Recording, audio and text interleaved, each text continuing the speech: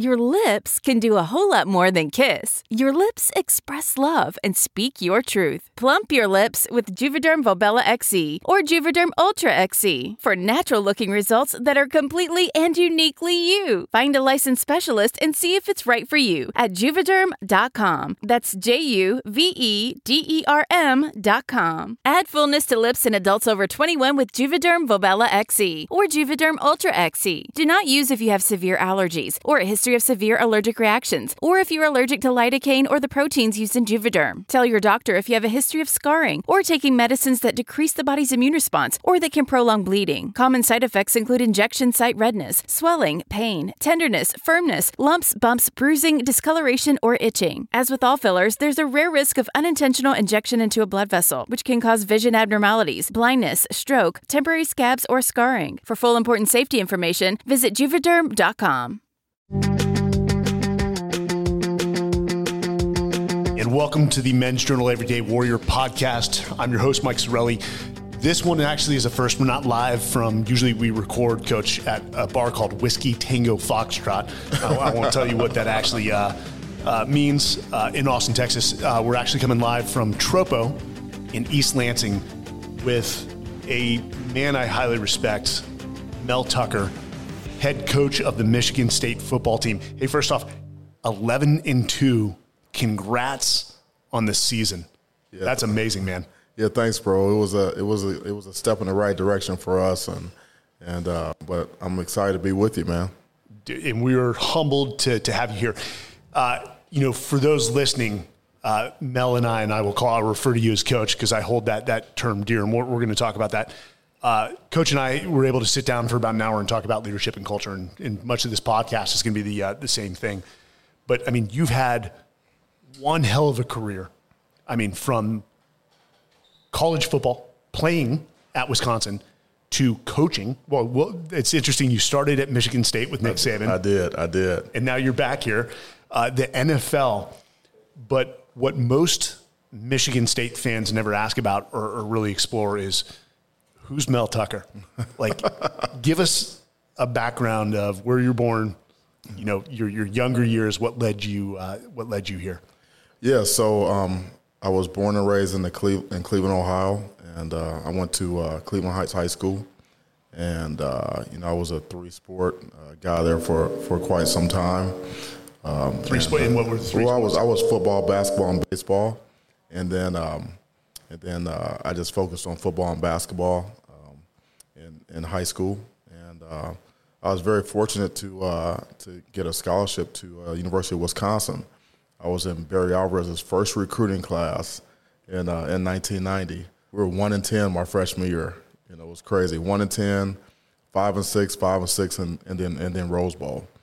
And so I mean that's where I got my first real taste of turning a program around. I was right there. I saw Coach Alvarez do that. At a place where not a lot of people thought that would happen that way, and obviously with Wisconsin, the rest is history. But I graduated in May of '95 with a ag business degree, and in 1997 I began my coaching career here at Michigan State with Nick Saban as a graduate assistant. Coach Saban recruited me when I was in high school. Yeah, he was the head coach at the University of Toledo. I come home from school one day, and phone rings. I pick it up, and it says, "Hey, Mel." And I say, "Yeah." He said, "This is Nick Saban from the Houston Oilers." I'm like, "Houston Oilers? I'm a singer in high school, man. What's going on here?" Yeah. And he goes on to say, "I just took the head job at Toledo where your dad played. My dad's in the Hall of Fame there for football and baseball, and you're one of my top recruits, and I want to come see you." So that's how our relationship started. He was regarded at the time as one of the best defensive back coaches in the game, college or pro. So when I decided that I wanted to coach and be a defensive backs coach, I called Coach Saban. He was here at Michigan State, and he remembered me, and he hired me as one of his GAs, and that's really how my coaching career started. Do you consider Nick one of your foremost mentors? Oh, yeah, absolutely. 3 of the first 4 years in coaching, I was with Coach Saban. Yeah, he laid the foundation for me in coaching, not just coaching, but recruiting. CEO, organization, building, culture, that type of thing. It was 2 years here at Michigan State and his first year at LSU.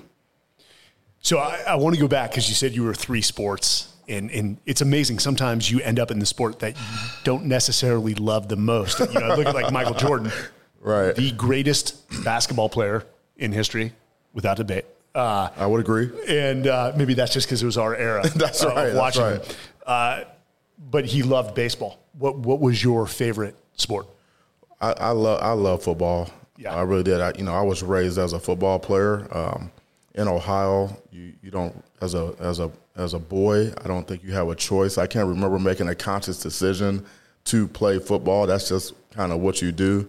And my dad played in college, and so he kind of showed me the ropes early. But I loved basketball. I loved baseball. But I would say from an early age, I had a passion for football.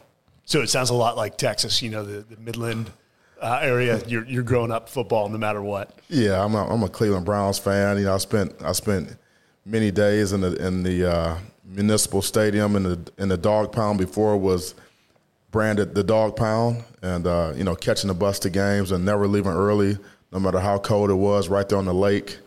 And the Cardiac Kids, Brian Sipe, all those guys. That's how I grew up. So you did gloss over one thing. I'm going to bring it up because, of course, we do our research before we come out. You got recruited into the Canadian Football League out of Wisconsin. Yep.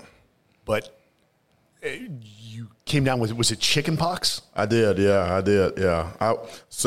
I graduated from Wisconsin, and there was probably a 2 or 3 week period or maybe a week or so where I had to go home before I reported to Hamilton.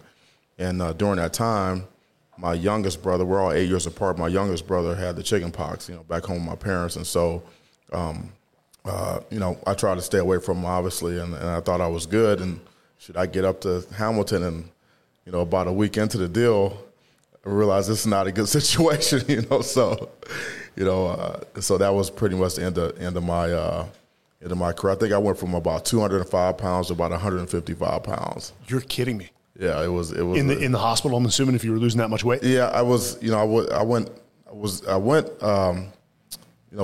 back home, and I think I had an allergic reaction to some medication, and where I lost a whole bunch of weight, and but I was able to recover, but that ultimately kind of ended my coaching career, my playing career. How did you deal with that? Because you had dedicated, and you have dedicated your life to the sport. Sure. But at the time, I'm assuming at that time you just loved to actually be on the field and play, and to have to deal with a decision that door is now closed. Yeah, that was one of the toughest decisions that I ever had to make. I didn't want to be one of those guys that was, bouncing around from team to team, league to league, working out forever, trying to make it.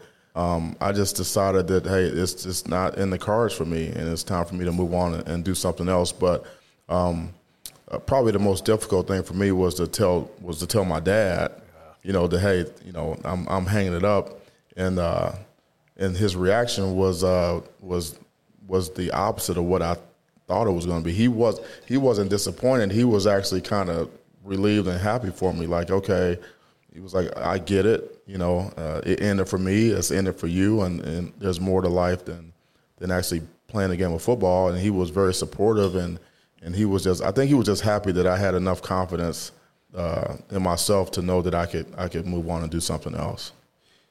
I know there's going to be a lot of young Michigan State students that listen to this. Now, this next part of the story is, I love this. So you ended up as a next job selling meat and steaks from door to door. Yeah, I did.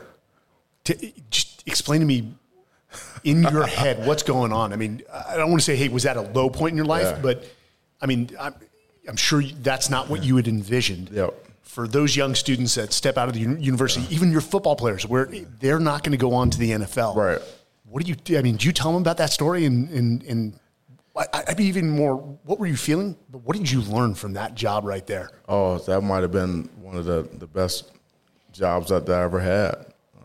Quite frankly, So, yeah, I mean, I actually was a volunteer football and basketball coach at my high school and a substitute teacher, and then I needed to make money. I was living at home with my parents, and I answered an ad in the paper. You know, back in the day, you look in the paper, you know, the ads, and it said cash at the end of every day. So I go and I go to this warehouse on the west side, and these guys had these pickup trucks with these freezers on the back of them, and they were having sales meetings every morning, you know, teaching folks how to sell food. And I said, shoot, I can do that.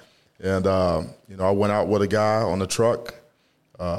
One day he says, I'll let you go out with me on one condition. He says, you don't say a word. He says, because when you walk in, they're going to think you don't know anything. But if you start talking, they'll know you don't know anything. Good advice. Good advice. Exactly. So I saw the guy. I mean, the guy emptied his truck in about 3 hours. And I said, no, that's definitely something I can do. And I started to do that. It was actually I got the food on consignment, and I actually shopped around and found a better deal on the food, a better price, and I kind of really went into business for myself, actually. And I leased a truck, and I go down and pull the food out of Gateway Cold Storage and go grab the dry ice, and I go hit it, and I did that for over a year. And I read a lot of sales books, and it was direct sales, no advertising, door to door. Learn how to get repeat business, to get through those winters in Cleveland, Ohio. Well, salesmen, saleswomen have a particular set of skills. They're very personable. Did you consider yourself a personable guy before you went into that role, or is that something you had to work on? Yeah, I thought I was a nice guy and a friendly guy, kind of reserved on the shy side, but I had to learn quickly that I had to get out of that mode, because when you go to a door, you go on a sale, they don't know that you're reserved. They don't know you're shy. They don't know that you've already been to knocked on 50 doors. All they know is what they see at that particular moment, like who you are and what you're all about. And it was at first I didn't have very much product knowledge. It was all enthusiasm. Mm-hmm. And then so I survived on enthusiasm, and then once my product knowledge kind of caught up, then I was kind of cooking with gas. And so energy, enthusiasm, kind of wins the day. And I learned to bring the energy. Again, like we talked about earlier, you have to do things based upon what needs to be done, not based upon how you feel all the time. Yeah, feelings. It seems like our culture is really defaulting to feelings, and ultimately we know that it's all about outcomes. It's all about outcomes. Yeah, and we're going to get to that. Did you learn to deal with rejection? Oh man. Oh, I mean, that I'm not even sure if that describes it. I mean, it was beyond rejection. I mean, my goal every day was to knock on 100 doors. That was my goal. And and direct sales and just cold calling, you're going to get told no a lot, and sometimes it's not going to be very polite, in terms of how they tell you like to get the hell out of here. I'm knocking on doors, right? And so the rejection part was something that I really had to. I hadn't had a lot of that. I mean, I hadn't been told no very many times. Because you were highly recruited. Yeah. Canadian Football League. Yeah. You're not getting told no, or you're not good enough, or whatever it is. And so I had to handle that. I learned that it wasn't personal. It wasn't personal. And if I knocked on enough doors, if I was relentless and I would not stop, then I can get the job done. But when they did let me in, when they would say, okay, let me see what you got, after I've knocked on 40 doors, like I got to make that sale. Like this has got to happen. I got to bring it. I got to close. And so it was quite an experience. And I mean, I would actually recommend that to almost anyone to do it at least for a year. Especially in the Midwest, go through all the seasons. and you learn a lot about yourself when you're in any type of direct sales. Did you ever calculate your success rate starting out and where you ended up towards the end of the year? Yeah, I mean, when I first started, I was just trying to sell. Yeah. And just I didn't understand really the business aspect of it and the metrics and really kind of keeping track and how to evaluate. My goal was to get the food out on consignment and get it off the truck. I didn't want to take food home at the end of the day. But then I realized as I went, that there was you had to have skill, you had to have technique, and you had to have process. How do you develop repeat business, and the time of year, the time of month, what area you were in, based upon what time of month, the 1st and the 15th, all those types of deals. So it was. I kind of traveled around. I would go as far as Buffalo. I went to Erie, at the Beaver Falls, Pennsylvania. I would go, I would connect with some other guys across the country that were doing that. I went down to Daytona Beach one weekend and sold, so, Lord. Yeah. So, always leading somewhere with this. Is there anything you learned on that job that is translated to being the head coach of a major program? Oh yeah, I mean I learned a lot. I mean, for me, once I started coaching and like in college, and I saw the recruiting from the other side of it, not just as a player, but from a coaching side, I said, you got to be kidding me. This is not door to door. We have marketing, like we have facilities to sell. We have coaching staff to sell. We have a stadium to sell. I mean, we have all these things. We have brochures. We have all. I mean, it was a crowd saying we have all of these tools. Like this is not that hard, guys. Like to get players compared to knocking on doors. That's kind of how I thought about it in my mind. And so it really helped me in recruiting. How to handle objections. How to meet people where they are. Mirroring and things like that that I learned. Just pretty much going door to door and the diversity, the types of homes that I would the doors I would knock on. I would do businesses, small businesses. Mm-hmm. I would go out in the country, mm-hmm. and I would be in the projects and anywhere in between. It'd be a $500,000 home, $1 million home, and then I would be, maybe, I would, Lordstown, I would hit a trailer park, Yeah. So it was, you learn how to relate to all types of people, and you never judge a book by its cover. Ain't that the truth? It's amazing how you can even find the positivity in what wasn't the highlight of your life, because people are not going to remember you for that. They're going to remember for the programs that you've built. So before we get to our mid-roll break, I do have to hit this one. Usually, we want to keep family out of it. But so, as we were reading about you, you met your wife, you talked to her for a little bit, met her on a blind date, and you proposed on the blind date. Yeah, that's true. I mean, I'm a guy, I believe in, quick decisions, quick implementation, and quick execution. And if you're going down the wrong path, then change direction and then, and start up again. And I was actually more so like that when I was younger than I actually am now. But I still believe in that. Go. What information you have, and then make a decision and go with it. It worked out. Sure did. It worked out, and you got a beautiful family now. So let's get to the mid-roll break, and we ask our guests, because again, this whole podcast is about learning from high performers like yourself. And how we can apply that to our own lives. But we also learn from failure. I'm a believer that the most learning comes from failure. Yeah. It's actually the greatest mentor if you can learn to embrace it and learn to move on. So biggest regret of your life?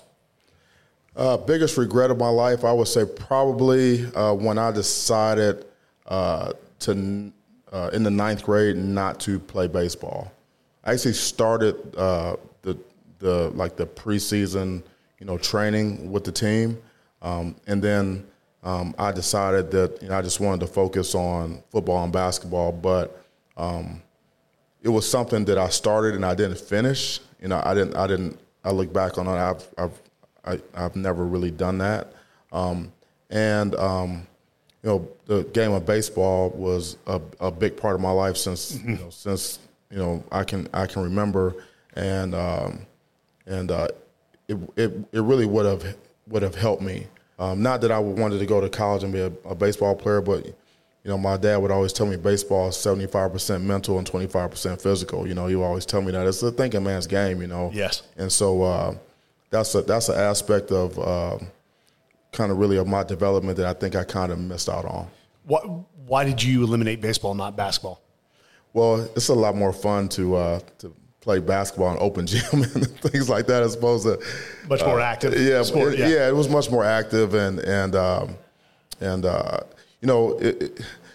basketball at my high school was very, very competitive, and so was football. But basketball was very you had to make the team. Everyone that went out for basketball didn't make the team at my high school, and in my neighborhood in Cleveland Heights, University Heights, to be on the Heights High basketball team was a big deal, so every open gym that you could be a part of, you almost kind of had to be there all the time to even have a chance to be on the squad, and I didn't really want to miss that opportunity. But looking back on it now, I could have done all three. Hardest decision you've ever had to make in your life? Ooh, the hardest decision I've ever had to make, I would say it was leaving Colorado after one season. That was a tough. It was anguish, on my part, and I'll just leave it at that. I can see that being a very, very tough decision. Let me ask you this, not to dive into that. Sure. Was that a singular decision, or did you involve the family in that decision? Oh, the family was involved, obviously. Especially the boys. I mean, we never been anywhere more than four years, and I think my son has been to 3 or 4 high schools, and he just graduated last weekend. Congrats. Yeah, thanks. I appreciate it. The time goes so fast. I mean, it's incredible. It's incredible. But yeah, it was. There were lots of people that I really trust that care about me that were involved, like really helped me. Sort through it. But it was just it's just really tough because I actually recruited 2 classes of guys. Even though I was there for only one season, but there was 2. I had 2 classes under my belt there, I'm a people guy, and so I was really, and I had a lot of friendships, close friendships I had developed, outside of the team, outside of the program, I felt like we were moving in the right direction, So that was really tough, for me. Yep. Well, I mean, that's why you're paid to do what you do, to make the hard decisions. But sure. If they're your true friends, then they're still there, and I'm sure they are. And they are, and they are, and I realize that, now. But when sometimes when you're in the moment, sometimes you can't see some of those things, and so. But yeah, I mean, it's always tough. I've never. I remember leaving LSU to go to Ohio State. Yeah. Coach Saban, I was there with him, and he was my mentor, and I was going back, pretty much back home, 2.5 hours from my parents and things like that, and that was a tough decision. It was. I mean, those decisions are not easy, but again, I take ownership. Those decisions that I ultimately made, and that I have to live with, and I have to make them work. Well, Mel, that brings us to our mid-roll break, and we will be right back. And we are back with Mel Tucker, head football coach of Michigan State University. So, again, last season, as we said, 11-2 record. You came on in 2020. Unfortunately, COVID hit and you guys had a short season. Sure. But, I want to focus the last half of this podcast because this is so applicable to anyone, to a father or a mother, a business leader, a department leader, a military leader. And it is funny. So you talk to a lot of business leaders and you talk to a lot of military leaders, and it's like we automatically default to like head football coaches. I mean, the Vince Lombardis, the Nick Sabans, the Belichick's, the Mel Tuckers, you guys sort of set a bar for leadership and culture, and that's why I want to focus on that. But you stepped in, and when somebody's hired as a head coach, it's usually because one of two things. One, the coach just sort of timed out. He wants to retire, or the program is not where it needs to be. Sure. Yep. I mean, you've got a time horizon. There's no, and we talked about this off camera. Like, you can't come in and say, "I've got a 5-year plan, and this is what it is." No, because you said you'd get booed out of the press conference. Yeah, you can't do that. The days of the 5-year plan, I think, are over. I really do. At the Power 5 level, certainly. Is college football a little more brutal than the NFL, where maybe the owner will give that time horizon to a coach he loves rather than, and this is my personal opinion, I'm not asking you to reinforce it. Sometimes it seems like the boosters and the alumni at certain universities can be just brutal. They expect immediate results. Well, I really believe that it depends on the place. I mean, every place is a little different, oftentimes, there might be an owner or an AD or a president that would love to stick with you, that believes in you and wants to stick with you, but the masses just won't allow it. You know what I mean? And I've seen that. I've seen that where a head coach is cut loose, and not because the owner or the AD or the president wanted to do it, is because they felt like they had to do it. And so but certainly the time horizon is. I think it's a shorter runway than it used to be, and I think you see a few more one and dones in the NFL than you see at the college level, either way, there needs to be a sense of urgency to get the program moving in the right direction. You have to show improvement. That's the one thing. People need to be able to see it. You just can't talk about it.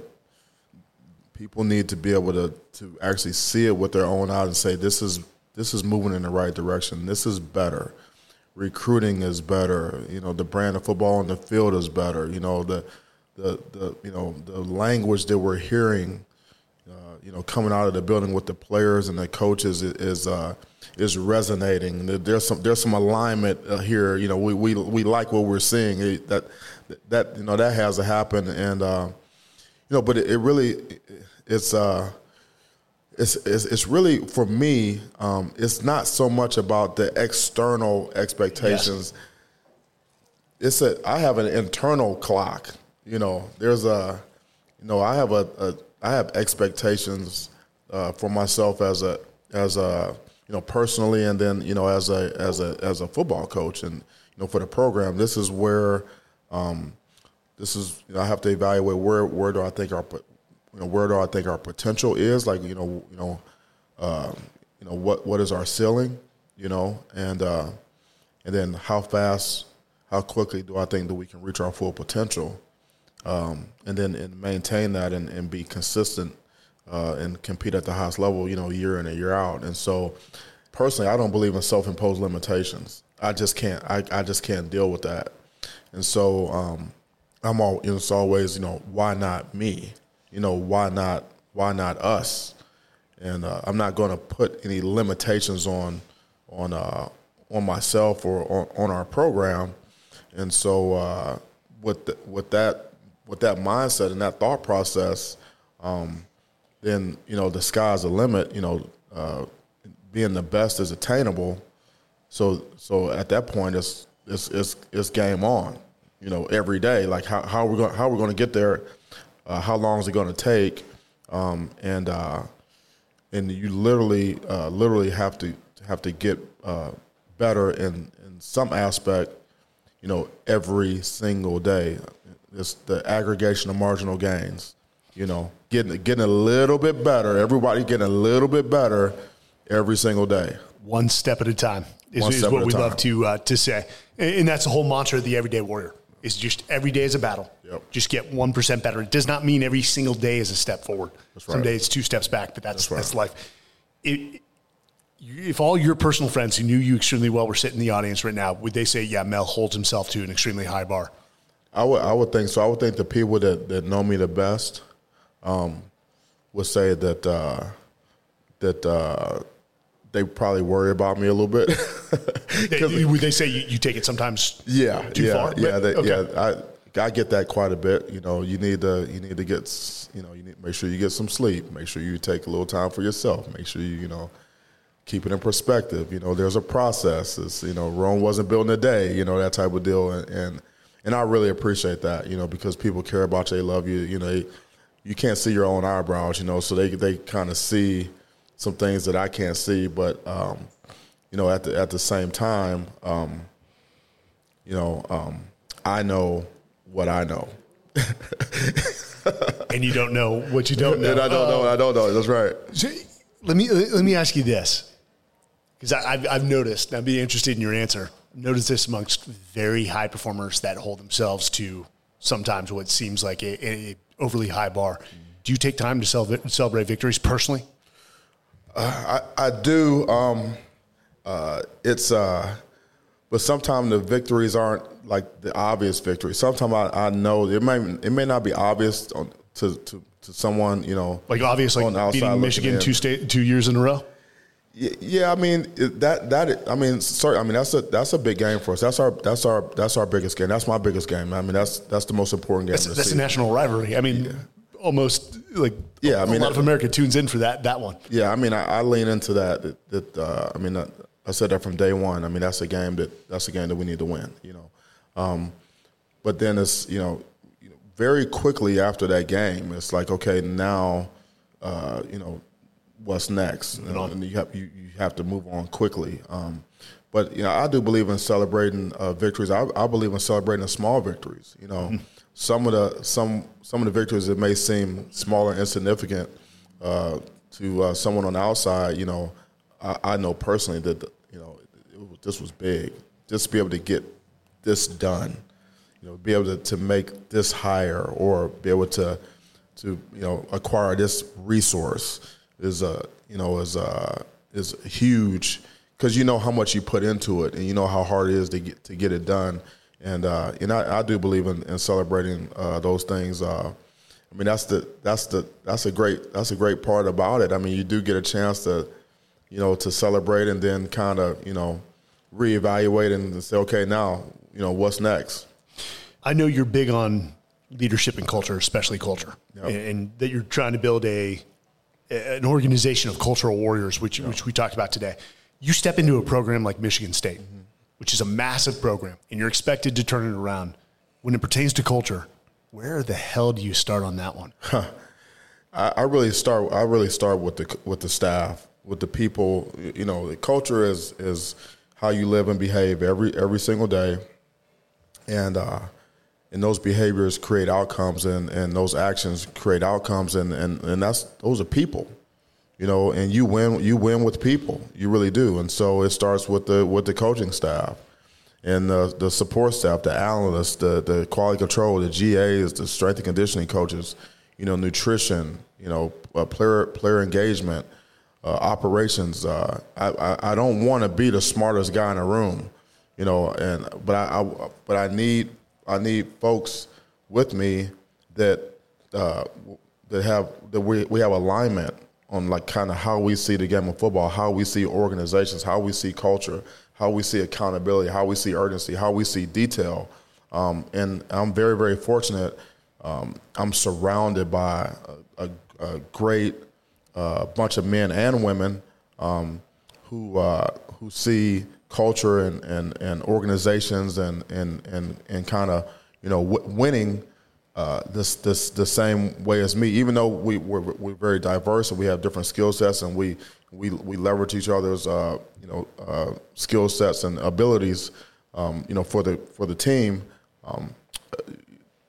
We're different, but we're the same. I always ask this question: Is he one of us? Is she one of us?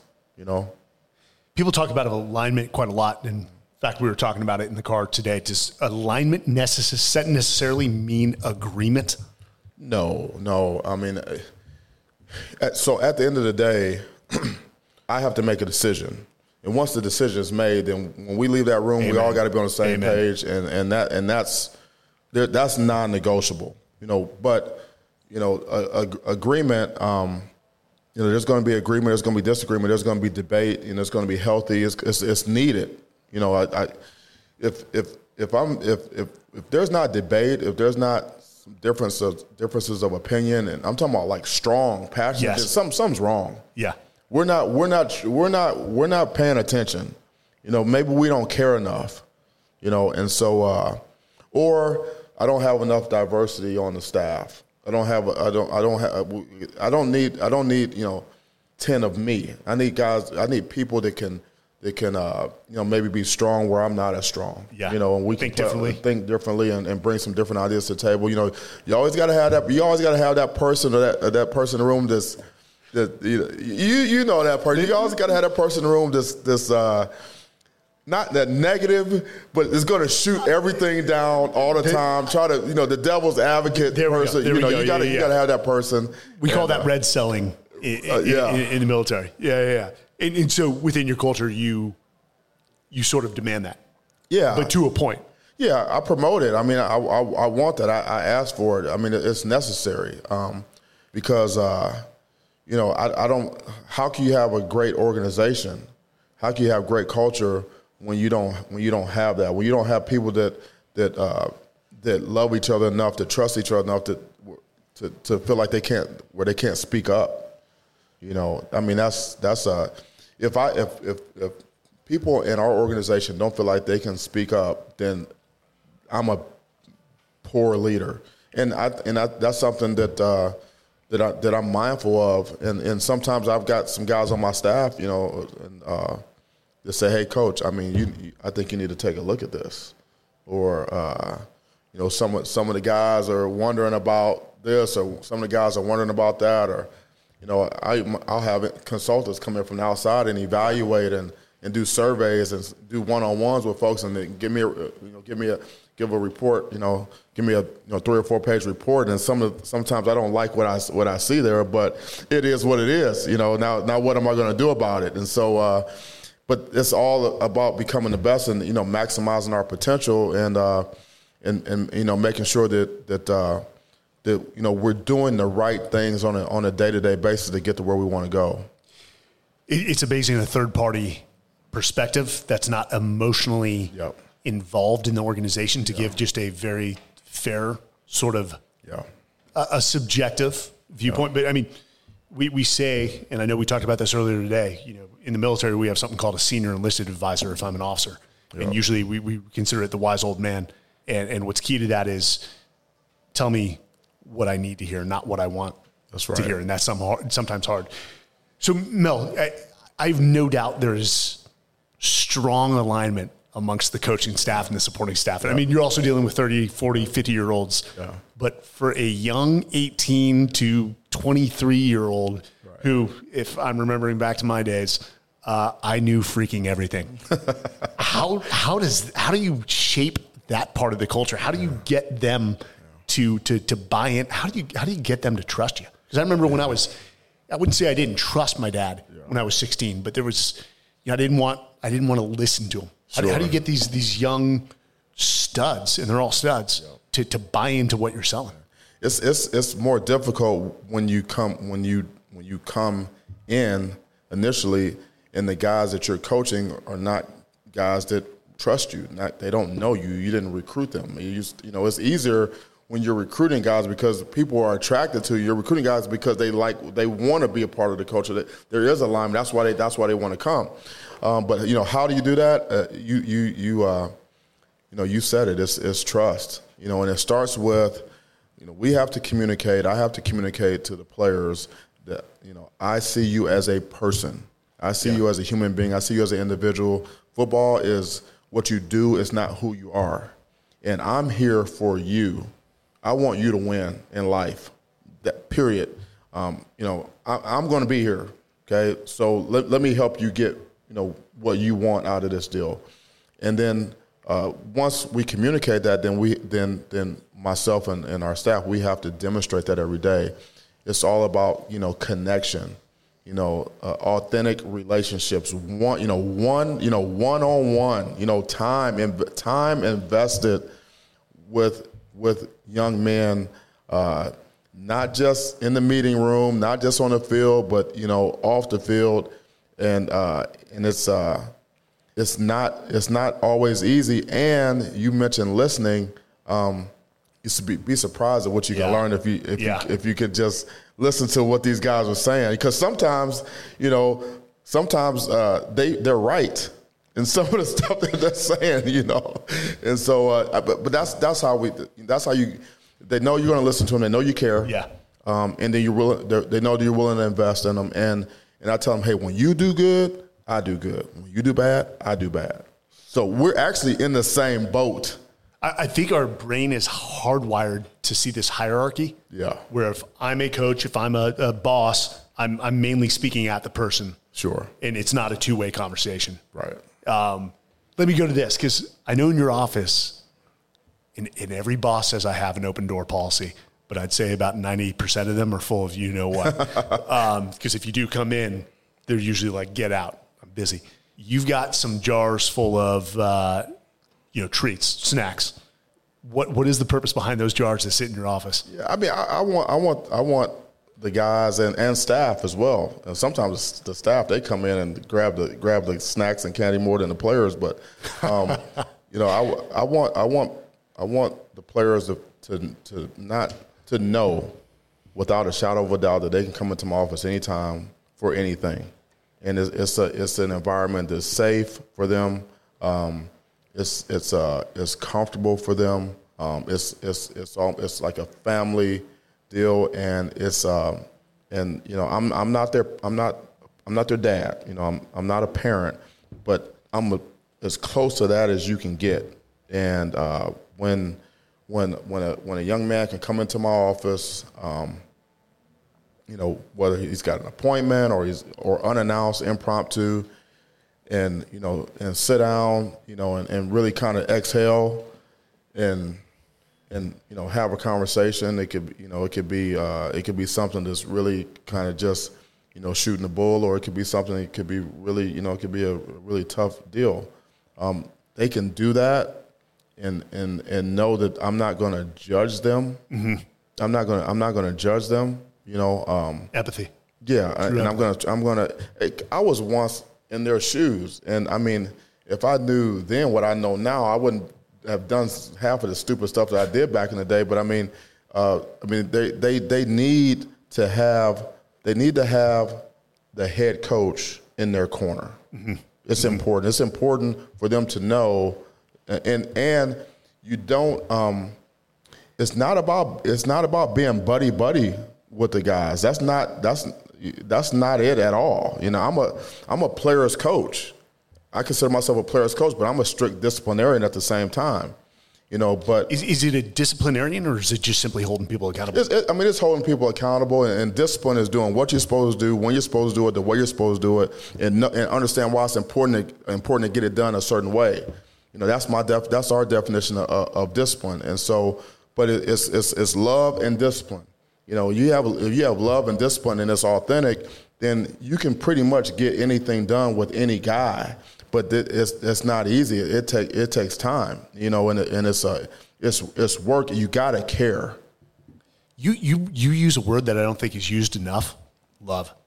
When I speak to organizations about the military, when they have preconceived notions, they think it's just all discipline and accountability. Yeah. And I'm like, no, we actually, if you want to know how we lead in the military, we lead through love. And the highest form of compassion is accountability. Right. If your kids do something, as a parent, what do? You hold them accountable. That's right. Not from a standpoint of just punishment, right, but teaching them in order to become competent, good human beings that contribute to society or whatever team they're a part of. That's right. I agree. I mean, punishment is that's a tricky thing because you have to change the behavior, and if you're not changing the behavior, then you're not effective as a coach. If you're trying to correct something, punishment, whatever that form of punishment is, if it's not changing the behavior, then you're not coaching.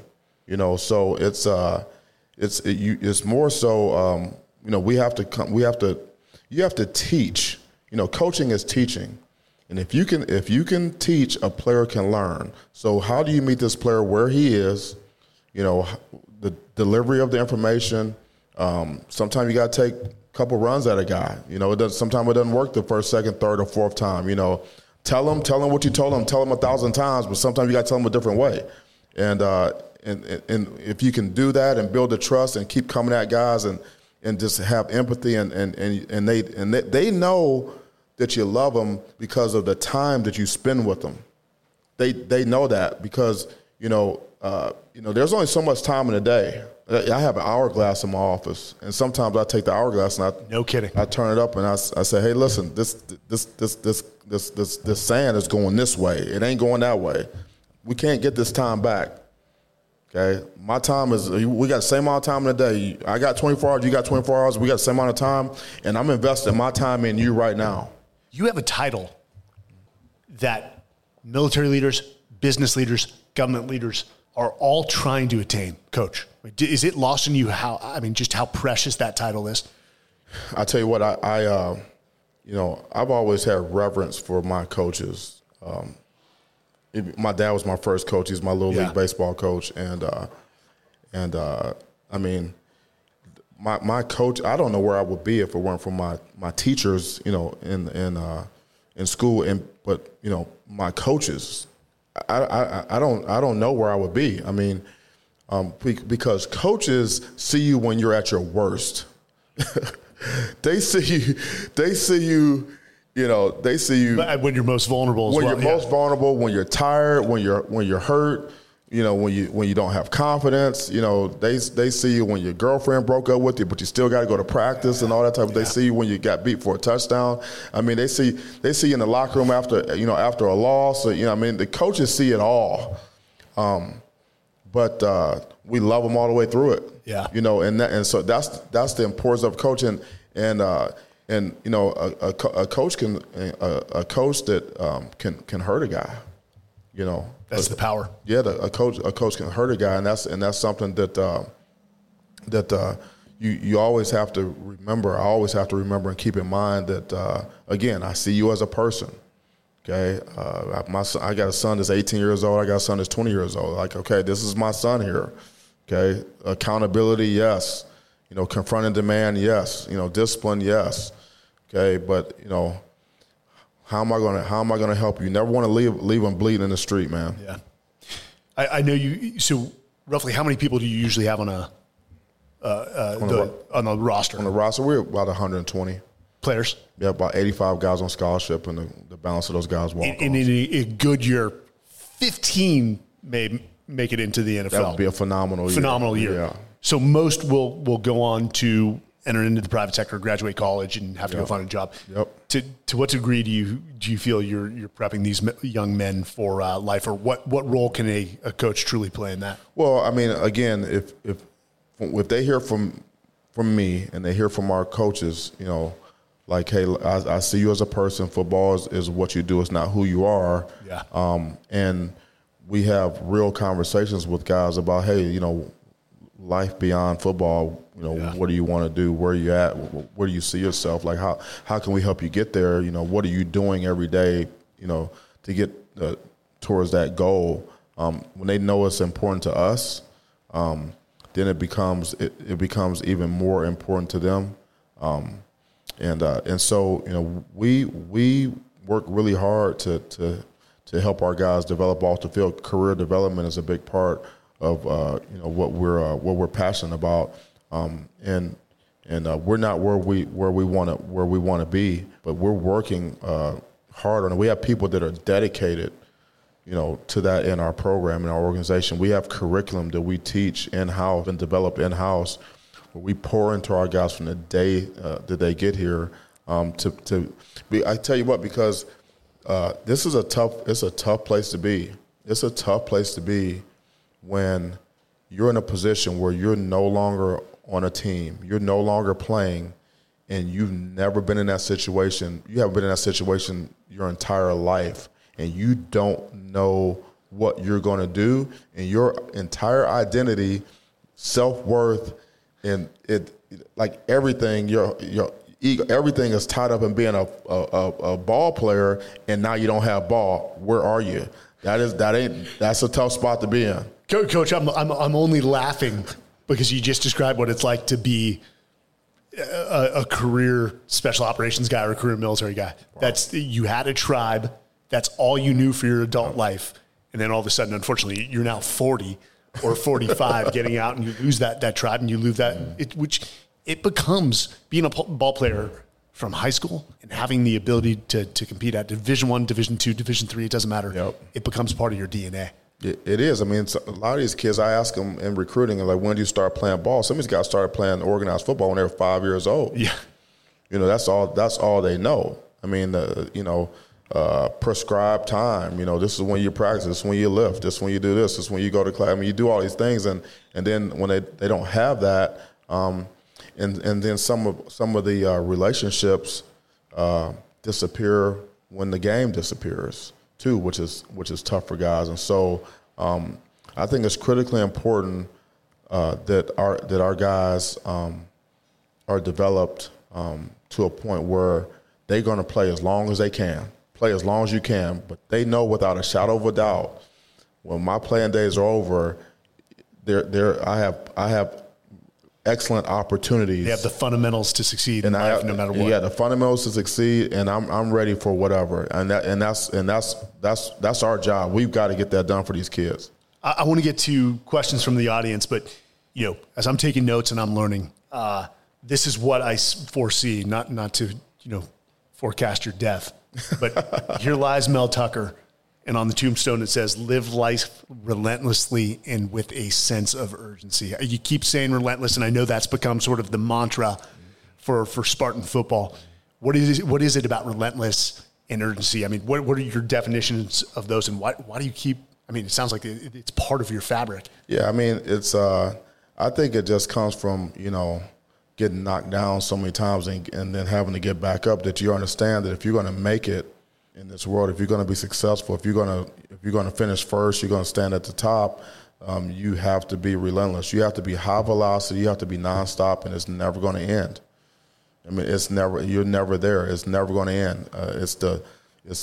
My goal when I started coaching, my mindset was I want to get done in 1 year what it would take a normal person 3 years to do. And so that's how I worked, and so that's urgency. That's attention to detail. That's efficiency. That's finding a better way.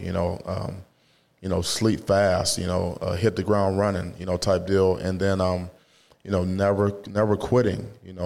Never giving up. Keep clawing. Keep fighting. Keep finding a way. And really, there's no opportunity for complacency or anything like that, because you're never there. There are no truer words, even when you're number one and you're standing on top of the mountain. That doesn't stop. And we've seen prize fighters. No. I love boxing in the sense that the prize fighters, when they get to number one, with the exception of a few guys, like Mayweather, he's proven, right, he's got it. But we've seen the greats like Tyson they change the way they train. Right. Life is also different because they have a whole lot of money. Yep. Everyone's coming at them for something, yep. and they fall from the top. Yep, it's really tough. My dad always tells me this now. He said, you got to go back and you got to tell yourself your life story.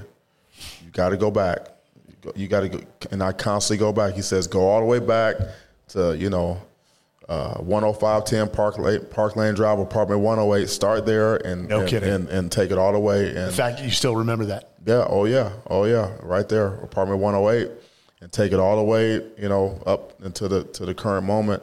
And if that doesn't motivate you, then nothing will. That's powerful. Always remember where you came from. That's right. In the journey. Well, I want to open it up to any questions from the audience. We've got a microphone. Thanks for doing this. Coach, you talked a little bit about your timeline when you got here and developing the program. And I think it's kind of interesting. A lot of teams, pro and college, are begging their fan bases for patience. This was sort of the reverse. Your fan base was preaching patience to you, and you were telling them to kind of leave it alone. In your head, did you, even as ambitious as you are, see an 11-win season in what is really your first year? I know you downplay that, but that was your first year. I was ready for the parade at 7-5 if we got there. You had 11 wins. Did even you think that was possible? Yeah, I mean, our goal every year is to win every game on the schedule. You got to play the games, and we actually had T-shirts made for our players after our second scrimmage in preseason camp. They said they had destination on the front, and they had the GPS coordinates of Indianapolis on the back. This is before we even played a game. I mean, we believe that inside our building that we were capable of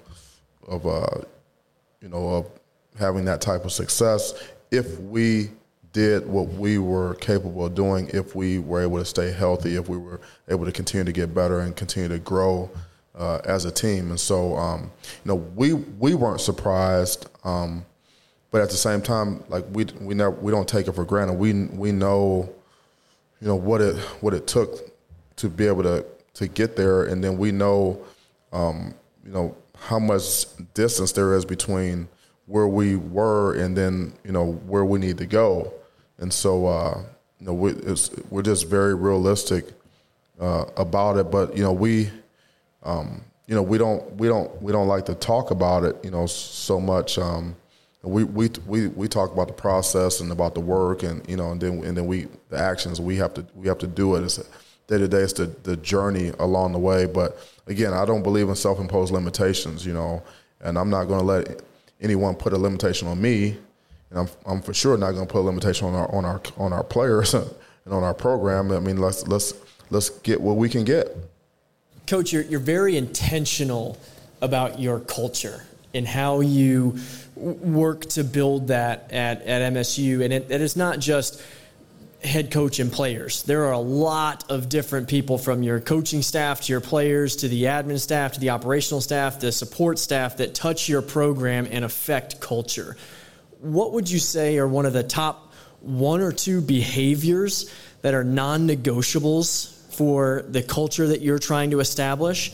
And additionally, how do you go about aligning that behavior from you at the top all the way through your organization to make sure that remains a non-negotiable in your culture? That's like a graduate level question right there. Yeah. It's not an undergrad student. I got a public school education on the east side of Cleveland, man. But no, but yeah. So one of the non-negotiables is negativity.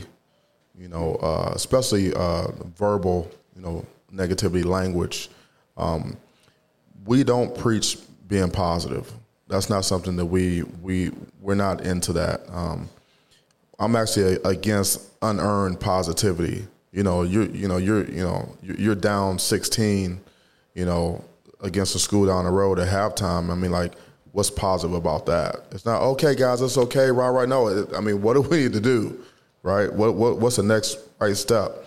But negativity, and we know positivity does not work all the time, especially when it's unearned. But we know negativity has a negative effect 100% of the time. Negative thoughts, are very powerful. Verbalizing a negative thought is 7 to 10 times more powerful than just thinking it, because just thinking something, just having negative thoughts affects you negatively, but when you verbalize it, it not only affects you, but it affects people around you who hear that. So something that's non-negotiable in our program is we tell guys, don't say dumb things out loud. Just don't let me hear it. It just keep it to yourself. And that's one thing. The other thing is we're a confront and demand organization, what basically means, we have standards. The standards are the standards.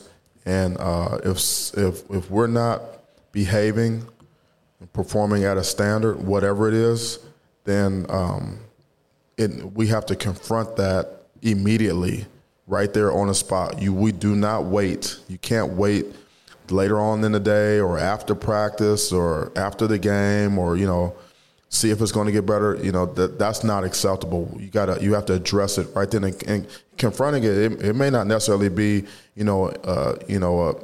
like ripping someone or something like that, but you have to address it.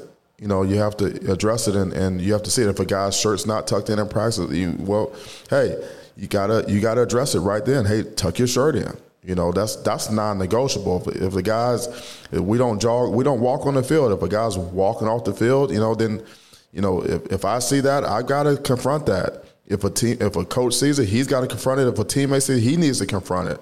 And that's never going to change, because if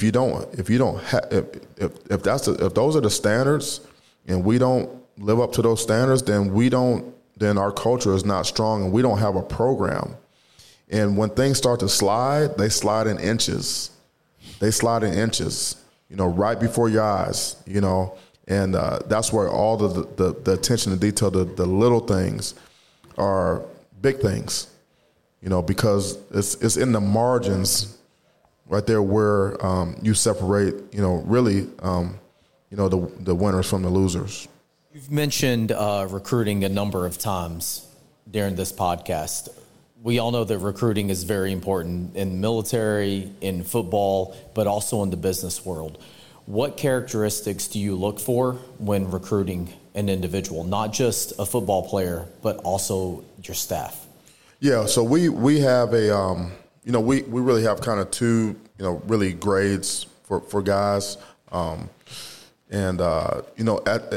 this level, where we're recruiting, they're all, everyone that we're recruiting, they're all good players, and so, there's height, weight, speed, change of direction, leaping ability, ball skills, all those are balance and body control, power. Those are things that you can see on tape. Those are things you can see, with your eyes. I mean, you can evaluate that. And that's one score. And obviously to compete at the highest level, we've got to have guys that are big, fast, and strong, and can move and can do all those things.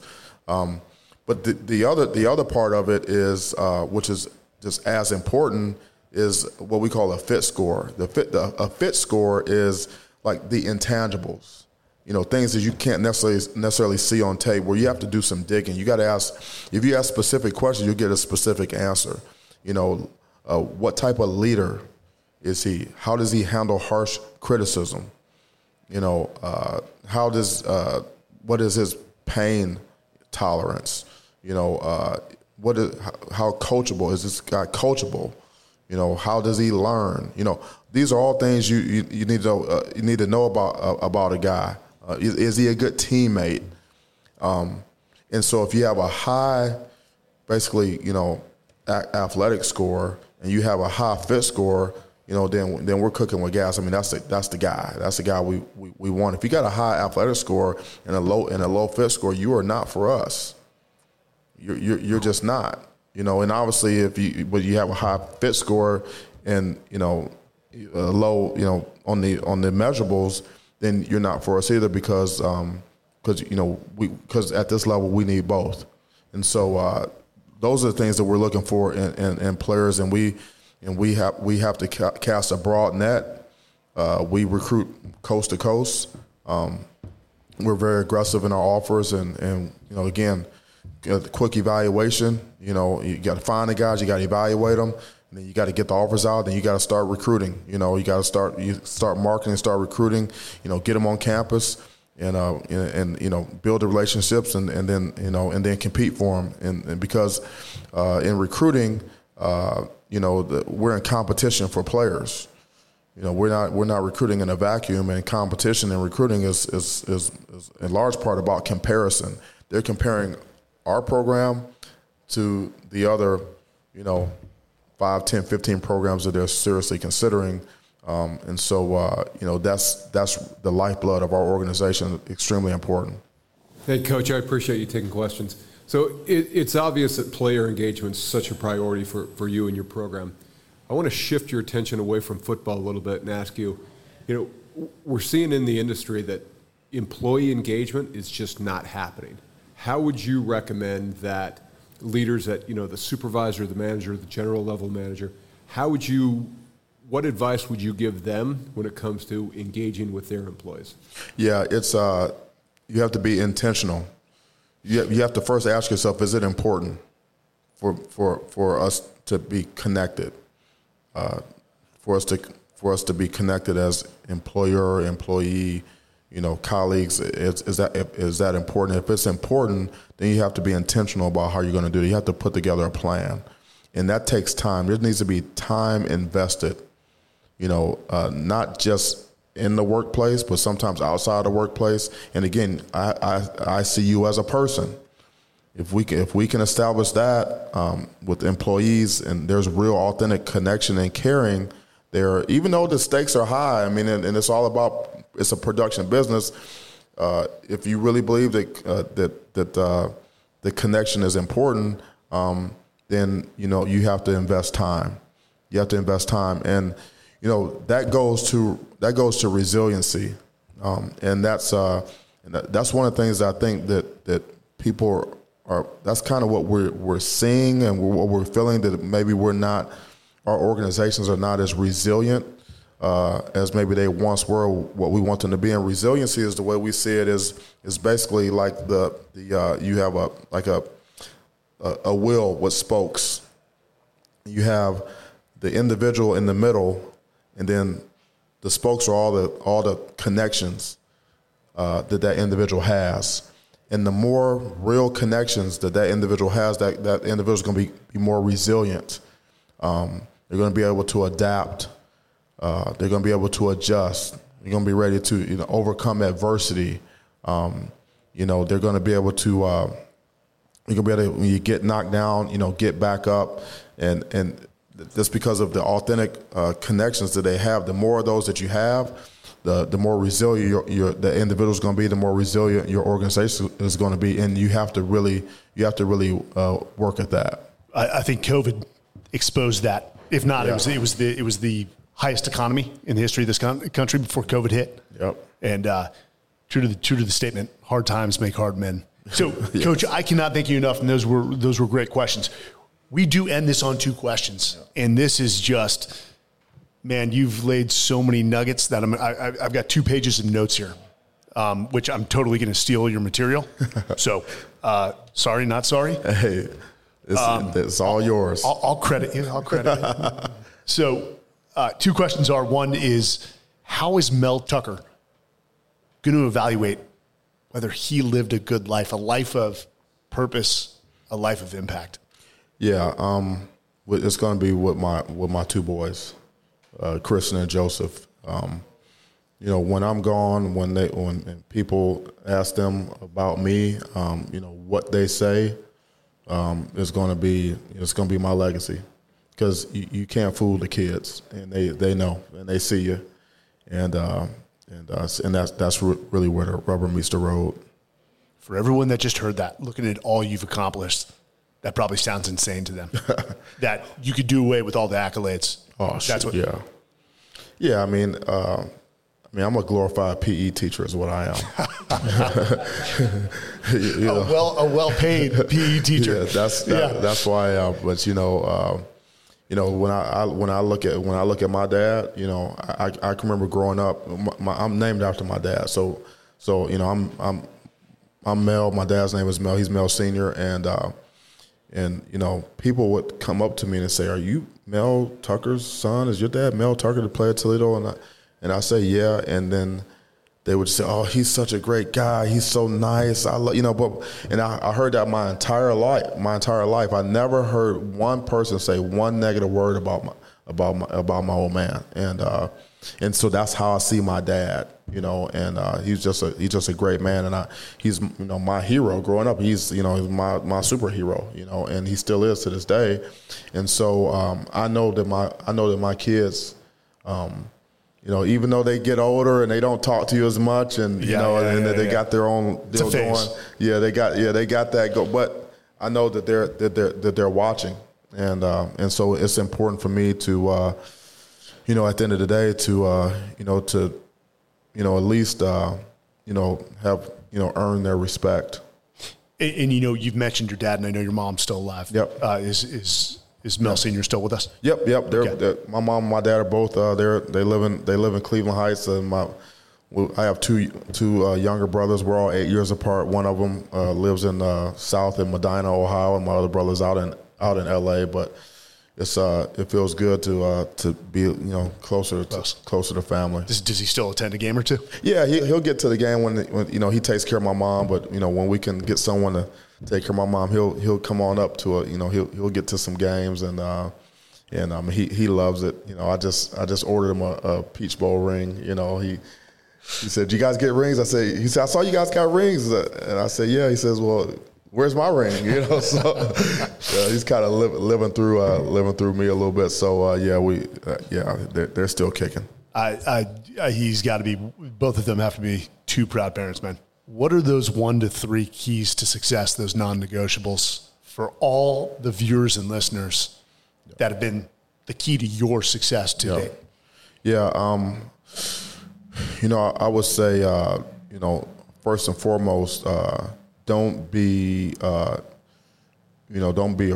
scared. You know, like, I mean, if you're scared, that's okay, but you still got to do it. You still got to get out there. You got to take some risk. You know, you have to take some risk. You have to bet on yourself. You can't sit back and just wait and hope something falls into your lap. You know, the other thing for me is you got to be a sponge. You know, pay attention. Success leaves clues. There's people around you that are successful in whatever they're doing. You know, whatever it is. There are people that are winning. They're successful. You come in contact with those people, or you see them. You can read about them. They leave clues. They're doing certain things that works, and you know, be a sponge and learn and take some of those things that are gonna work for you. Or maybe you say, hey, I'm not doing that. Maybe I should be doing that, and start implementing those things, because it's a reason why they're winning in life. You know, there's a reason. And then lastly, I would say, I mean, there's no substitute for good old fashioned elbow grease and hard work. I mean, it's just, I mean, I'm old school that way. You know, and I believe in rest. I believe in sleep. I believe in recovery. I believe in all. I really do. I mean, I'm at my best when I'm rested. But when I'm going, when you go. You know, work. You know, work out. You can outwork people. Period. And you know, not necessarily work longer, but you know, work smarter. But if you can work longer and smarter, you know, then you're gonna have a chance. In a world full of hacks where everyone's looking for a shortcut. I call it instant gratification. Sure. Yeah. Especially with social media, has just sort of reinforced that, both the good and the bad. Well, dude, Mel, I cannot thank you enough for joining us. This is golden, man, and people need to listen to you. Teenagers need to listen to this. The sons and daughters. I mean, you just said it. Sponge, pay attention. You've been highly successful, and you're leaving clues right now within this podcast. I'm going to tell you this. I probably got more Michigan friends than Michigan State fans, but you have just recruited another fan, and I'm going to be watching this season closely from Austin, Texas, rooting for you and the program and the culture that you're building. Yeah, thank you so much, man. Appreciate having me on, and I enjoy sharing, and I've learned a lot from you as well, and so I'm just very grateful for the opportunity. To all of you, thank you for joining us again, the Men's Journal Everyday Warrior podcast, and we will see you again.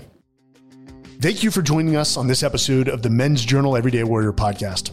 Don't forget to subscribe to the show and pick up a new issue of Men's Journal magazine. Men's Journal magazine has features on health and fitness, adventure and travel, style, and my favorite, the coolest gear hitting the market today. Until next time, I'm Mike Sorelli, and thanks for listening.